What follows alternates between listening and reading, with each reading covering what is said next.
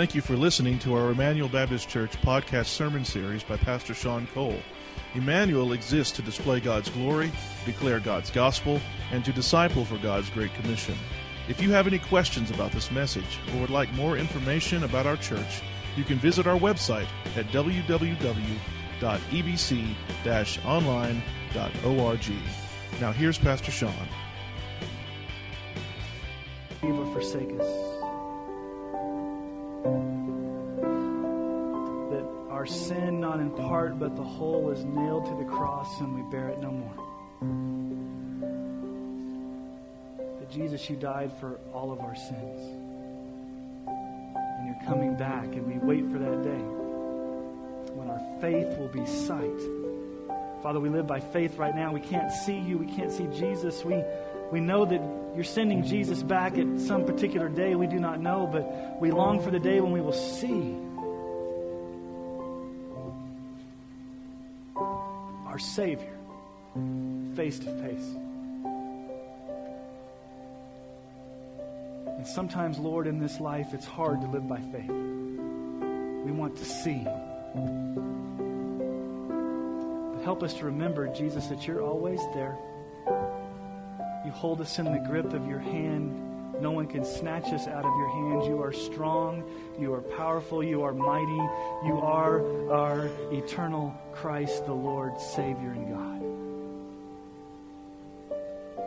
And this morning we want to see you as revealed in the Scriptures.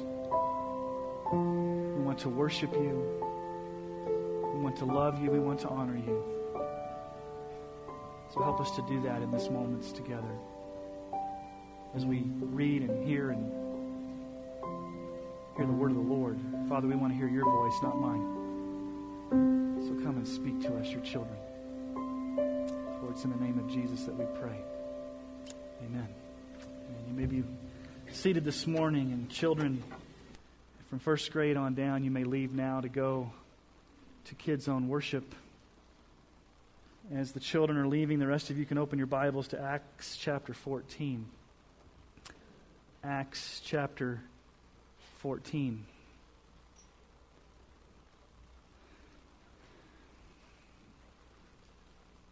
In 2006, an incident occurred at a middle school. It was a middle school in Maryland. My son's a middle schooler, and I'm not sure what goes on at Sterling Middle School, but here's what happened in Maryland. A 12-year-old girl named Amber, she was an avid reader. She would read Harry Potter, she would read other books, and she just loved to devour books. But something changed one day for this middle school girl. She became a Christian. And so she wanted to begin reading her Bible. She wanted to learn all that she could learn about Jesus. And so she began reading her Bible. And it was during the silent reading time at the middle school that she was reading her Bible, and that a vice principal came by and saw her reading her Bible and ordered her to stop because it violated school policy, and told her if she continued to read her Bible, she would be expelled because she would face some stiff penalties for reading her Bible in a public school. According to the Fox News report from December of 2009, this is becoming more popular across our nation. A third grader in New Jersey got in trouble for reading her Bible and was sent to the principal's office. A third grader. In Massachusetts, an 8-year-old second grader, a special needs child, was asked to draw a picture of what reminded him of Christmas. And so he drew a stick figure picture of Jesus dying on the cross. And his teacher sent him to the principal's office and said he needs to get psychological counseling because what he drew was too bloody and violent. If we don't think persecution and hostility is coming to America, we are living in a dream world. We are living in a culture that's continually becoming more hostile to Christianity. Last week, I introduced you to the word missional. I don't know if I really like the word missional, but for the sake of what we're talking about over the next few weeks, we're going to use the word missional.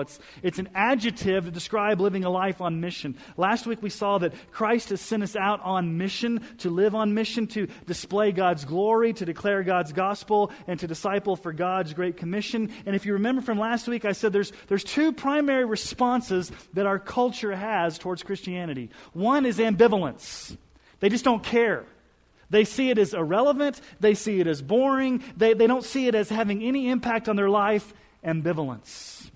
The other response that I talked about was shock, hostility. How in the world could you believe that Jesus is the only way of salvation? How can you believe the claims of the Bible? Ambivalence on one hand, shock on the other hand.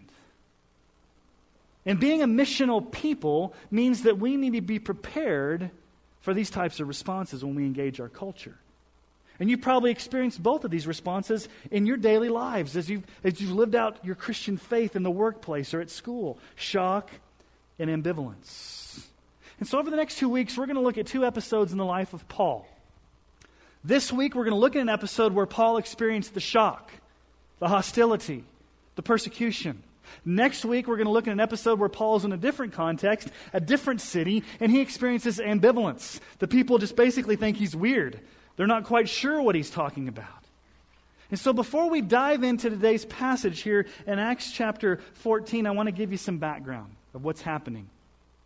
Paul and Barnabas were set apart by the Holy Spirit to be missionaries.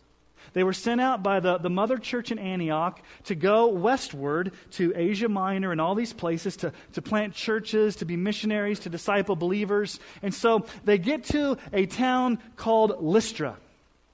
And there was a man who was crippled from birth. And God was doing some amazing things through Paul's ministry. And so Paul healed this man. And guess what happened? The town was in an uproar. You see, this was a town that was steeped in pagan ideology, Greek mythology. They thought that Barnabas was Zeus, and they thought Paul was Hermes. And so they came out and started bowing down to Paul and Barnabas, wanting to worship them as Greek gods. As a matter of fact, the priests from the temple of Zeus came out and wanted to offer sacrifices to Paul and Barnabas, and everybody was bowing down to worship these supposed Greek gods that had came from heaven. And if you know anything about Paul, he's disturbed by this. Paul doesn't like this, and he looks at these people and says, no, don't worship me. Worship the living God. Worship Jesus. Repent of your sins and trust in Christ. And so the crowd was getting caught up in the frenzy of the moment. They were elevating Paul and Barnabas as these superstars, as these miracle workers, as these bigger-than-life heroes. It's very similar to our culture. A culture where people are fickle. People are wanting to follow fads, the latest and greatest or hot thing that's going on. People want superstars, don't they? They want bigger-than-life personalities. They want to worship people that have power. And so people want a lot of things, don't they? People want miracles. People want spirituality. People want their best life now. People want. The only problem is that people don't want Jesus. They want the spiritual experience without repenting of sin, without trusting in Christ, without dying to self, without taking up their cross, without submitting to the lordship of Christ. They want all these great things, but they don't want Christ. And that's the culture that Paul and Barnabas were faced with. This culture in Lystra, where the mob was coming together and they were wanting to elevate Paul and Barnabas and worship them as Greek gods. And Paul says, no, the focus is always on the gospel, not upon me, not upon my ministry. The focus is upon Jesus, His gospel. And so the popularity spreads about these two men, Paul and Barnabas. So much so that 60 miles away, in a town called Antioch and Iconium, there were some Jewish leaders that got really upset.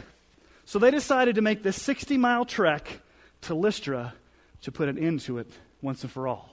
We can't have Paul and Barnabas doing these things, so we're going to put an end to it. And that's where we pick up the story here in Acts chapter 14, verse 19. So in your Bibles, Acts 14, verse 19 to the end of the chapter, this is the very tail end of Paul and Barnabas' first missionary journey. So let's read what happens. But Jews came from Antioch and Iconium, and having persuaded the crowds, they stoned Paul, dragged him out of the city, supposing that he was dead. But when the disciples gathered about him, he rose up and entered the city, and on the next day he went on with Barnabas to Derbe. When they had preached the gospel to that city and had made many disciples, they returned to Lystra and to Iconium and to Antioch, strengthening the souls of the disciples, encouraging them to continue in the faith, and saying that through many tribulations we must enter the kingdom of God. And when they had appointed elders for them in every church with prayer and fasting, they committed them to the Lord in whom they had believed. Then they passed through Pisidia and came to Pamphylia. And when they had spoken the word in Perga, they went down to Attalia, and from there they sailed to Antioch, where they had been commended to the grace of God for the work they had fulfilled. And when they arrived and gathered the church together, they declared all that God had done with them and how he had opened the door of faith to the Gentiles. And they remained no little time with the disciples. First thing we see here is the nature, the fickle nature of the crowd. I mean, just moments ago, the crowd was bowing down and worshiping Paul and Barnabas as these Greek gods. And then all of a sudden, these Jewish leaders come and they basically persuade the crowd against Paul and Barnabas. The crowd is fickle. The crowd is not discerning. The crowd has no idea of how to be stable, how to have a stability. They're blown like the winds and the waves. And so these Jewish leaders come and they persuaded the crowds. That word persuaded means they corrupted them. They sowed seeds of lies. They manipulated.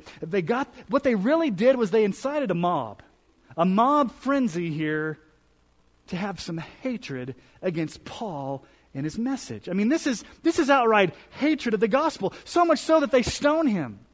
I mean, what did Jesus tell us about how people are going to respond to the gospel? In John 15, 18 through 19, Jesus said this out of the words of our Savior.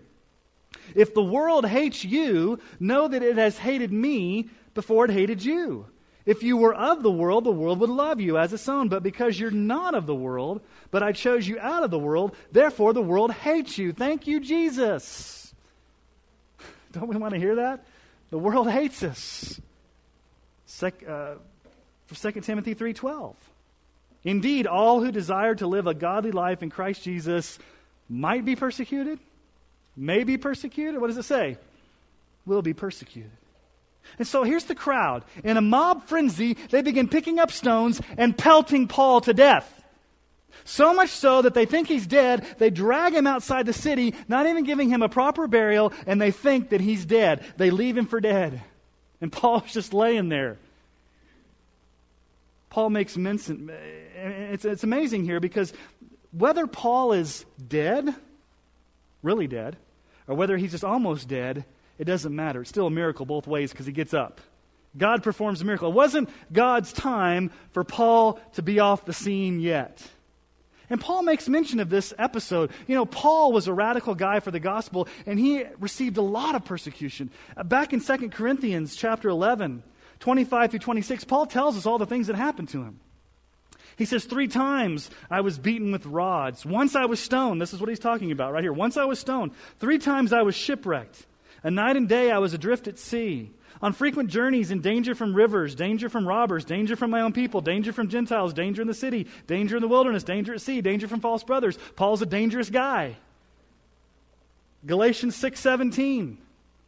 From now on, let no one cause me trouble, for I bear on my body the marks of Jesus. He's stoned, pelted with stones, left for dead out in the city. And what does the text say here? Look at verse 20. But when the disciples gathered about him, he rose up and entered the city. I find this amazing. Paul doesn't go hide out. He doesn't go whine and cry about it. He gets up and goes back into the city where they were going to stone him. I mean, Paul's a crazy man. Why would you walk right back into the place where they just left you for dead? He's fearless. He's fearless in preaching the gospel. And so what Paul does here is that he's going to retrace his steps. You see, this is his first missionary journey, and on the way, he's been planting churches and discipling people in all these different cities, and he's going to go back and revisit those cities where he's been planting churches on his way back to Antioch. And so what we see Paul doing is retracing his steps, and we see that Paul is living on mission. I mean, right from this text, you can see Paul being missional. You can see him living the 3 G's that we talk about a lot. We see him displaying God's glory, declaring God's gospel, and discipling for God's great commission. You see that. Paul realized that Christ had sent him on a mission, And then he too was to go out and to proclaim the gospel and be a missional Christian. So let's just look and see what this looks like. What does being a missional Christian look like? It may be a new concept for you to think about being missional.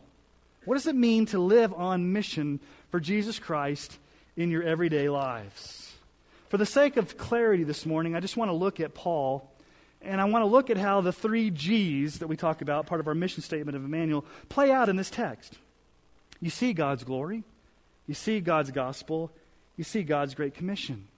So let's just kind of go in order of the text, and let's see these things unfolding. So first of all, we see Paul declaring God's gospel. Notice what it says there in verse 21. When he had preached the gospel. When he had preached the gospel. He preached the gospel. The good news of the death, burial, and resurrection of Jesus Christ. Now, when you think about preaching, you probably have some weird thoughts in your mind, right? A crazy guy standing up on a stage ranting and raving at you every Sunday. Yes, I'm a preacher. Yes, I preach to you from this pulpit. I expound and declare God's word, but don't let anybody ever tell you that I'm the only preacher in this church. I'm just the main preacher on Sunday morning. All of you are called to be preachers of the gospel. This word here, preach the gospel, is where we get our word evangelism. To go out and declare the good news. It was often taken from this whole idea of a person that would be an announcer. Back in those days, they would have announcers, if you will, that would come in and say, for example, 2 countries were at war. And one of the nations won the war. They would send a person to go back into the city and announce victory. He would go through the streets and declare, victory, we've won the war. Victory, we've won the war. Now, he doesn't make up the news. He doesn't make up the war. He just comes and reports on the victory that has happened. And that's that word evangelism, that word declare the gospel, just means that we announce a victory of what has happened. We don't make up the message. We just announce the message. The victory of the death, burial, and resurrection of Jesus Christ. And so being a missional person simply means that you tell the gospel. Now, get rid of the baggage of the word preacher, okay? Because all of you, when you immediately think of preacher, you think of me. So let's change the terminology just for today, okay? Change it with the word tell, share, declare, something that you utter out of your mouth. You're just called to be an announcer, a teller, a sharer of the gospel. It has to be a verbal message that comes out of your mouth to another person. Now, there's a saying that I really don't like. And I used to use it a lot when I was more immature and younger in my Christian walk. And you've probably heard this message before, this saying, and I really don't like it. I understand the meaning behind it. I understand the spirit behind it. If you have a little plaque with this, or if you have a bumper sticker, I'm sorry if I'm offending you. I'm just going to tell you I don't like this statement. Okay, are you ready? It comes from St. Francis of Assisi. It goes like this.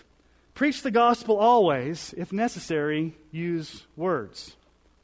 Now, I know what he's saying there, but it's like saying, travel to India. If necessary, use a plane.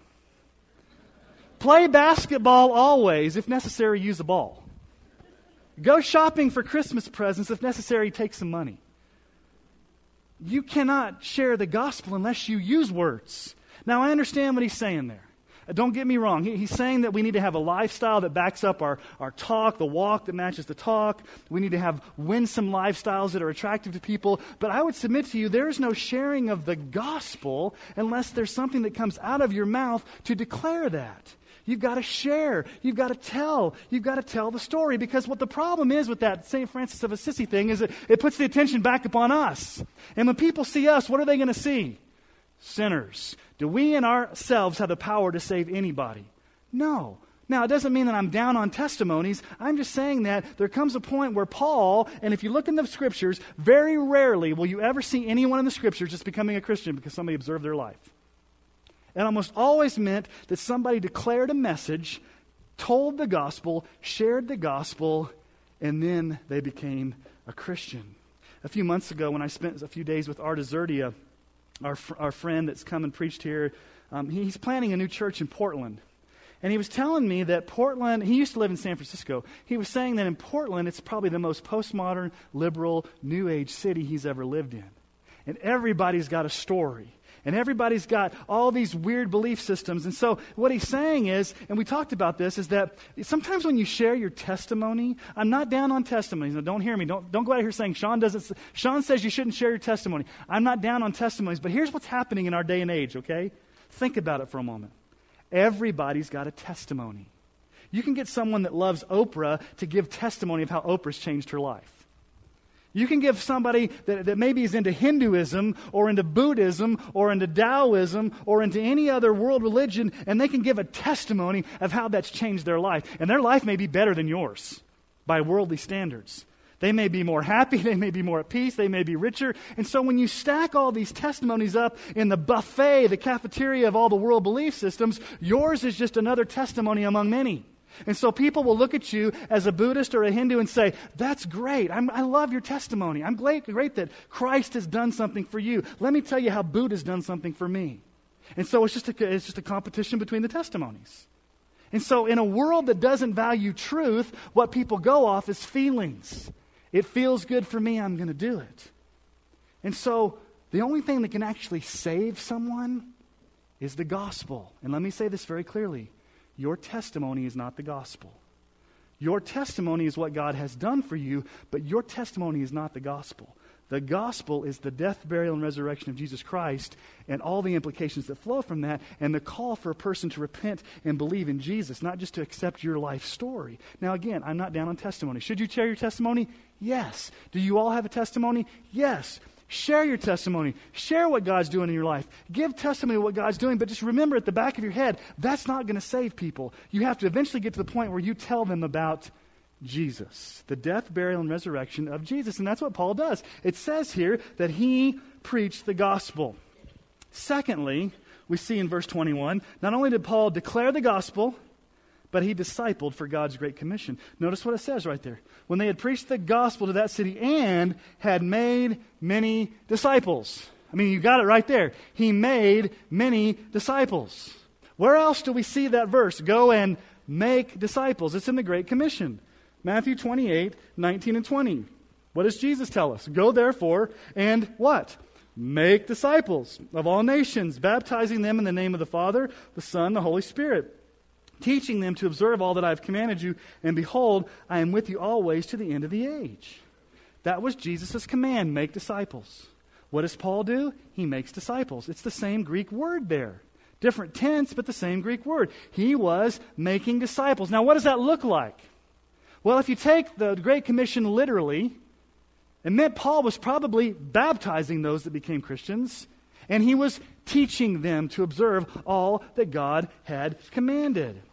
And so I think it's very helpful when we look in Acts, because you see this fleshed out. You see this whole issue of making disciples fleshed out in the book of Acts. And so what we see is we see how Paul does this discipling ministry. If we are called as a church to make disciples, if you are called to make disciples, and by the way, that's the primary thing we're called to do, what's the one thing that we're not going to do when we get to heaven? Are we going to make disciples anymore? No. We're going to be saved. We're going to be fully in heaven, and we're not going to have to worry about witnessing or sharing or making disciples, but that's what we're called to do right now. And so let's look at four things that four things that Paul does here in his discipling ministry. Okay, what does Paul do? When it says he's making disciples, we get a little peek here in the book of Acts of what that looked like for Paul, and by implication, what it would look like for this church. Okay, first of all, Paul strengthened the souls of the disciples. Notice what it says there in verse 22. Strengthening the souls of the disciples. Do we need to share the gospel? Yes. Do we want to see converts? Yes. Do we want to see people come to faith in Christ? Yes.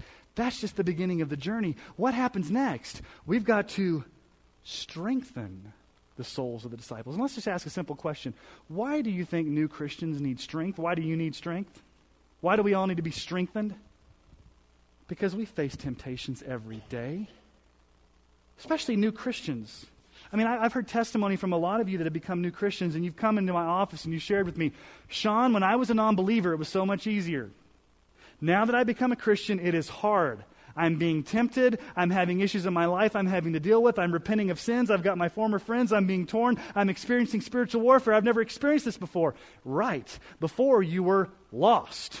You didn't care about those things, but now that you are saved, now that you're born again, now that Christ has come into your life, you have new affections, new desires, new appetites, new habits, and the devil and the world and your flesh are going to fight against you with all of its force to make you to want to go back to that old way of life. And so, as new believers, and even as me as pastor, we need to be strengthened. So the question is, how are you strengthening one another? How are you strengthening the souls of the disciples?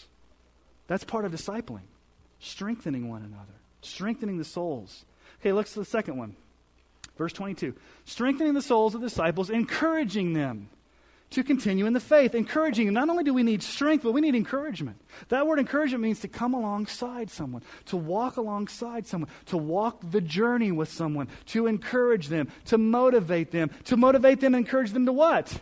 To not give up, to remain in the faith. We need encouragement.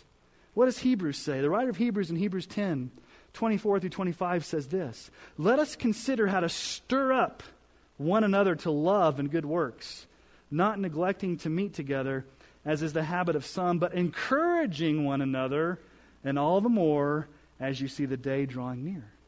So we need to be about strengthening one another, encouraging one another. That's what discipling is. Discipling is not some weird clash that you go through for 13 weeks and you get your fill-in-the-blank book, and at the end you're a disciple. I've made it. I finished experiencing God. I finished the Beth Moore study. I finished this. Now I'm a disciple. It's a lifelong process where all of us are working together to strengthen one another, to encourage one another. And then thirdly, what does Paul do? He's teaching. Like, teaching? I don't see that in there. I don't see the word teaching. Well, let me show you what Paul's teaching. Verse 22. Strengthening the souls of disciples, 1.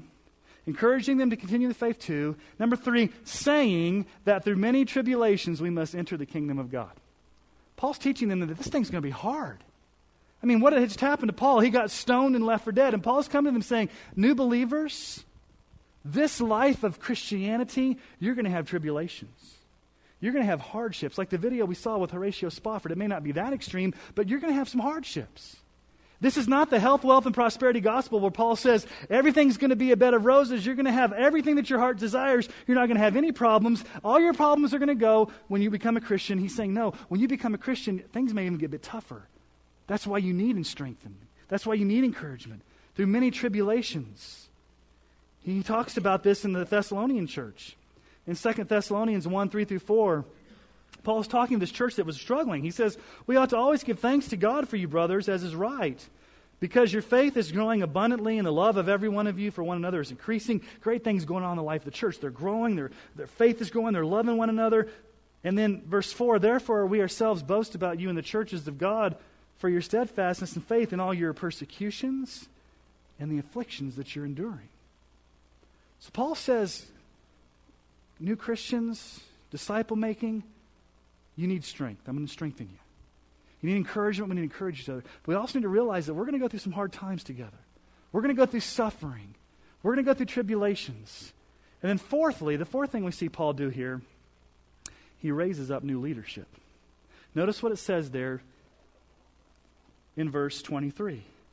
When they had appointed elders for them in every church. This is the first time in the New Testament we see the appointment of elders. Paul went back to these churches that were struggling, that he started, and said, the job's not complete until there's spiritual leadership in place.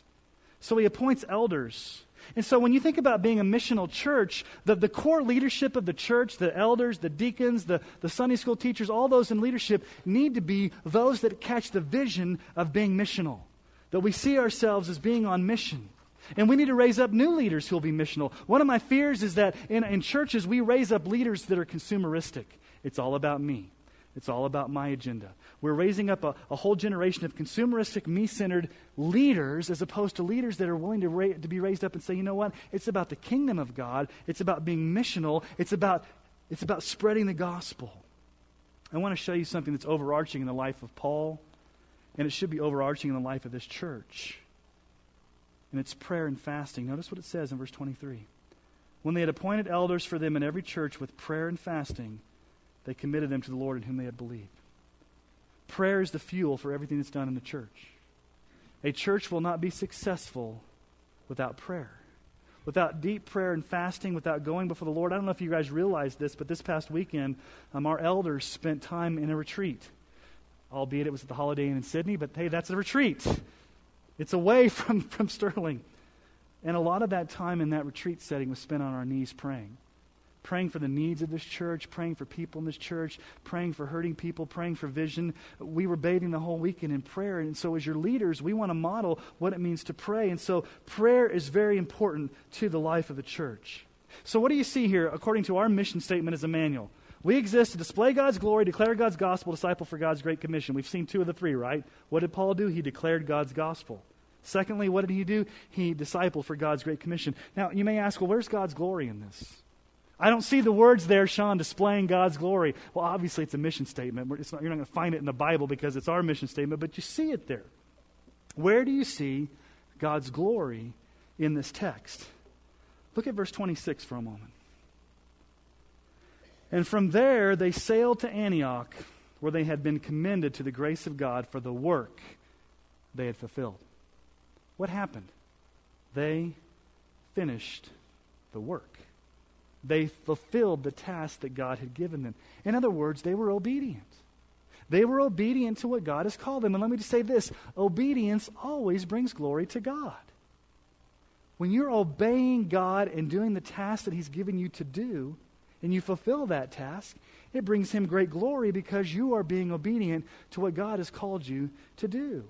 And see, their mission here was to bring things to a close. They're at the tail end of their missionary journey, and they go back to the home church. They go back to the home church, and they get the whole church together, and they're going to give reports.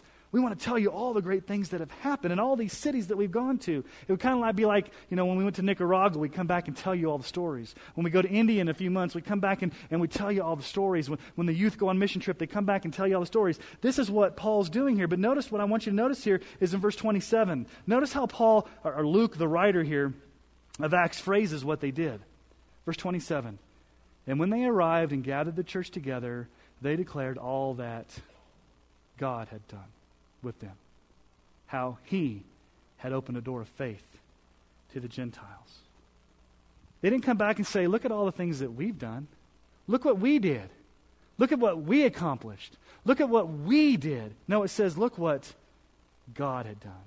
It's always about God's agenda, God's mission, God's glory, God's prerogative. Everything was about God's will. And what they were doing was they were giving glory to God, saying, we've gone on this missionary journey and we're giving praise to our Heavenly Father, to God Almighty for what He's done. And He's opened many doors.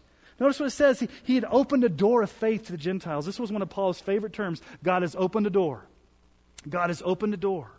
1 Corinthians 16:9. For a wide door for effective ministry or effective work has been opened to me. Then there are many adversaries. Yeah, right. He got stoned and left for dead. 2 Corinthians 2:12. When I came to Troas to preach the gospel of Christ, even though a door was open for me in the Lord. There was an open door, a wide door. And then Colossians 4:3. At the same time, pray also for us that God may open to us a door for the word to declare the mystery of Christ, on account of which I am in prison. I mean, that's what you and I need to be praying for. That God would open a door. Here's a catch-22 in the life of a Christian. How many of you have ever prayed for an open door? God, just open doors. Just open doors, God. God, I want you to open a door. How many of you prayed that? Don't raise your hand. You're raising your hand. And how many times has God opened the door and you not walked through it? That's flat out disobedience. Here's the problem with Christians. We're so wanting God to open a door that when He opens it, we don't have the eyes to see that it's right there in front of us. And we need to be praying, God, open a door for me to witness to that person. Well, God may have already opened the door because you're sitting next to them at your cubicle. God, open a door for me to say something to them. The door's wide open. You just need to walk through it. So many times I think we use an excuse for open a door for us to do nothing. We're waiting for God to open that door, and God's like, door's wide open. You got to go through it. So we need to pray for those open doors, and when God opens the doors, go through it. One last thing I want you to see here about this whole issue of being a missional church. This whole issue of disciple-making, of sharing the gospel, of being sent on mission, it takes time and energy. Notice what Paul says, the very last statement there, verse 28. And they remained no little time with the disciples. In other words, they stayed there a long time. The Greek tense there means it was repetitious. They met. It wasn't just like Paul flew in and flew out. He stayed with them a long time. He taught, he discipled, he ministered. And you may be in that situation where you're discipling someone or you're sharing the faith with someone and it just doesn't seem like there's results coming. And you've been sharing Christ with someone for years and nothing happens. And the encouragement we have is stay with it. Stay with it. One of the things I want you to see is that being a missional person and being a missional church is not a program. I'm not talking about a program. We've had enough programs, especially in Southern Baptist life, programmed out. I'm not talking about a program. Being missional is a way of life. It's an ethos. It's a culture that God creates in a church. And you're probably thinking at the end of this message, Sean's asking me to tack something else onto my already busy life. This whole missional business. I don't want to go share the gospel. I don't want to go make disciples. I want my life to be about me. Let me give you some good news. I'm not asking you to tack anything onto your already busy life. I'm not asking you to come to another class. I'm not asking you to come to another fill-in-the-blank notebook session where you go through the 13 weeks and, hey, I made it. I'm not asking you to do anything that you're not already doing, but what I want you to do is I want you to see your life as already being a platform to be missional.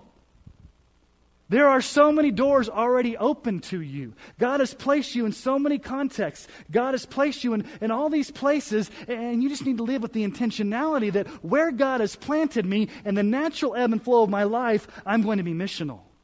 I'm not going to come to another program to learn how to be missional. I'm just going to be missional. It's not a program.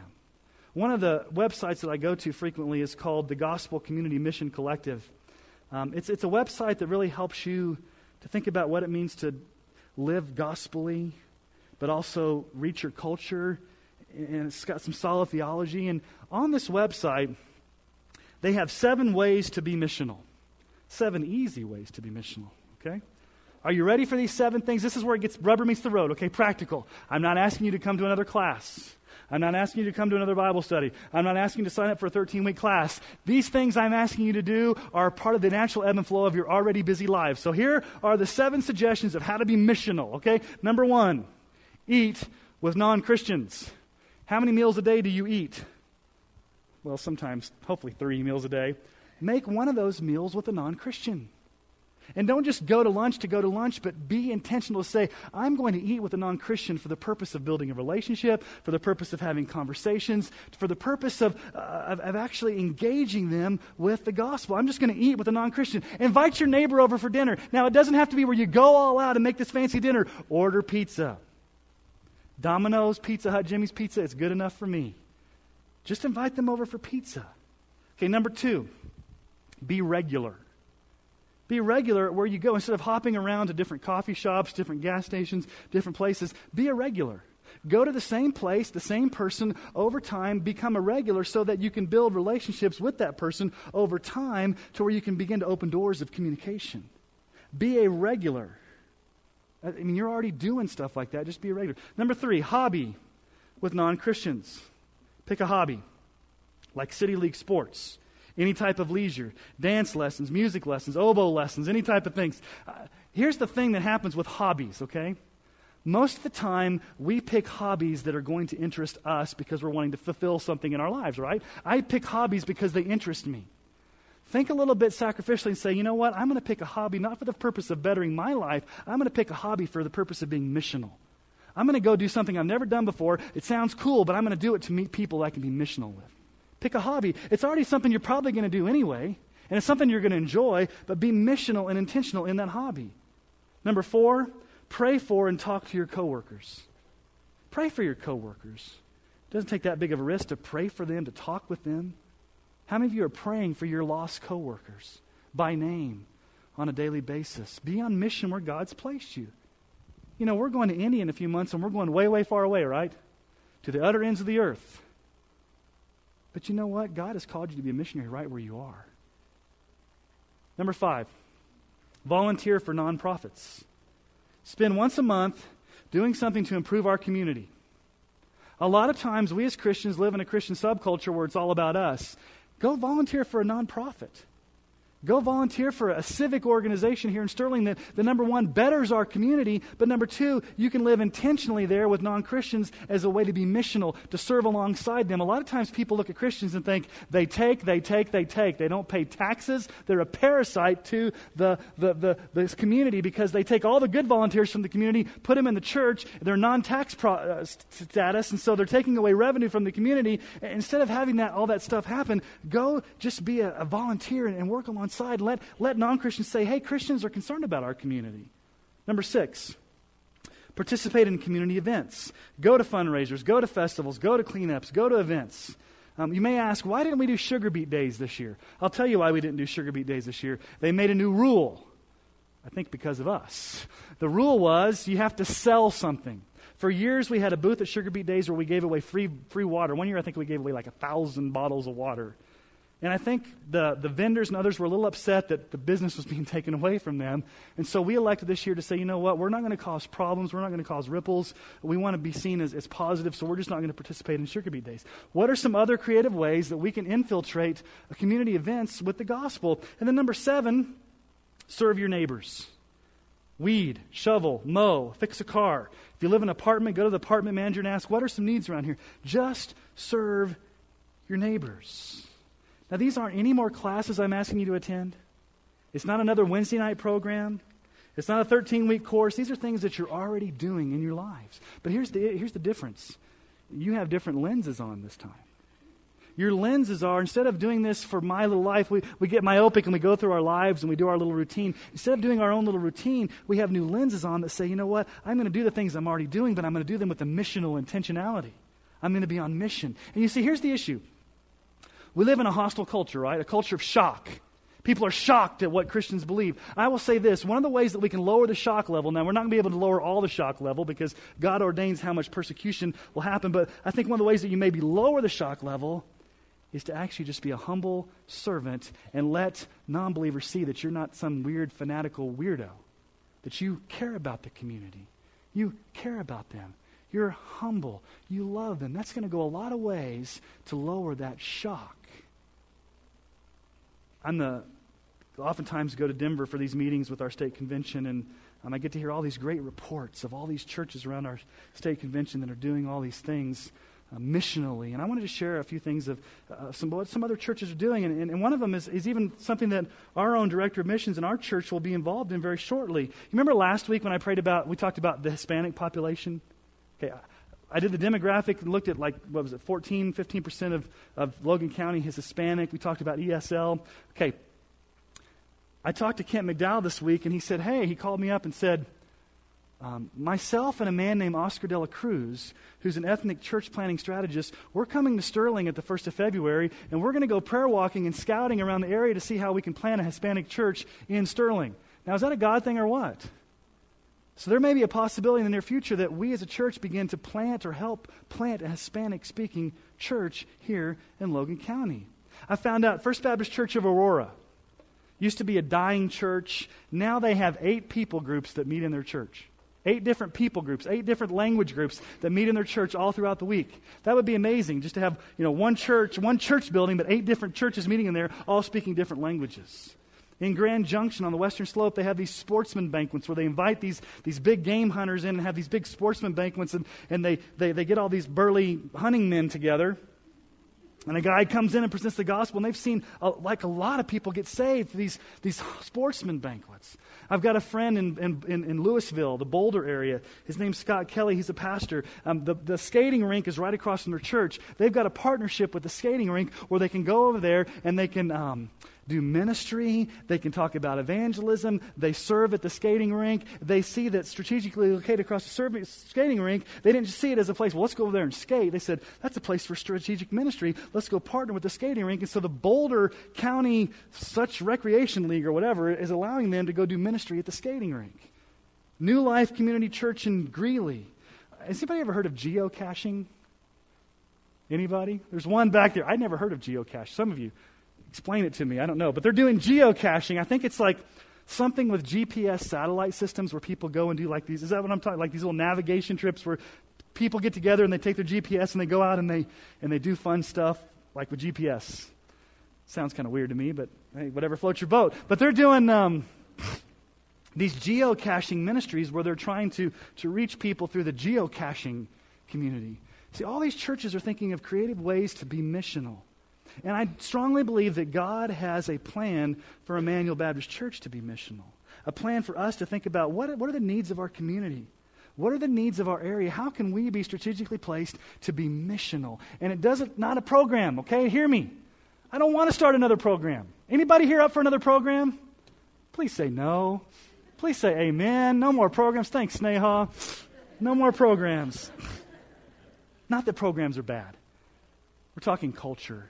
We're talking ethos. We're talking your everyday life. If every single one of us is living missionally, guess what? We won't have to program it. It'll just happen because you're being obedient to what God's called you to do. So Paul faced a hostile culture. Next week he faced an ambivalent culture. We're going to face both. People that are shocked, people that just don't care. How do we engage our culture and be missional for the glory of Christ? Let me ask you to bow your heads this morning. I know we've gone a little long, but sometimes you get wound up. And I want you to begin thinking right now of where has God placed you in your particular area that you can begin to start thinking about being missional. How can I see myself as being sent out on a mission? How can I go through the natural ebb and flow of my life and be a missional Christian? What am I already doing right now that I can be thinking through new lenses to be intentional of being missional? I want you to spend a few moments and ask the Lord to show you how to do that. And maybe a door is wide open and you just need to walk through it. Or maybe there's a non-Christian friend or family member that you haven't actually verbally declared the gospel to. You're kind of being St. Francis and hoping they'll see the gospel through your life, and that's good, but maybe you haven't actually opened your mouth to share the gospel with them. Just spend some time before the Lord this morning, asking Him to search your heart and give you some answers as far as how you would go forward and be a missional person.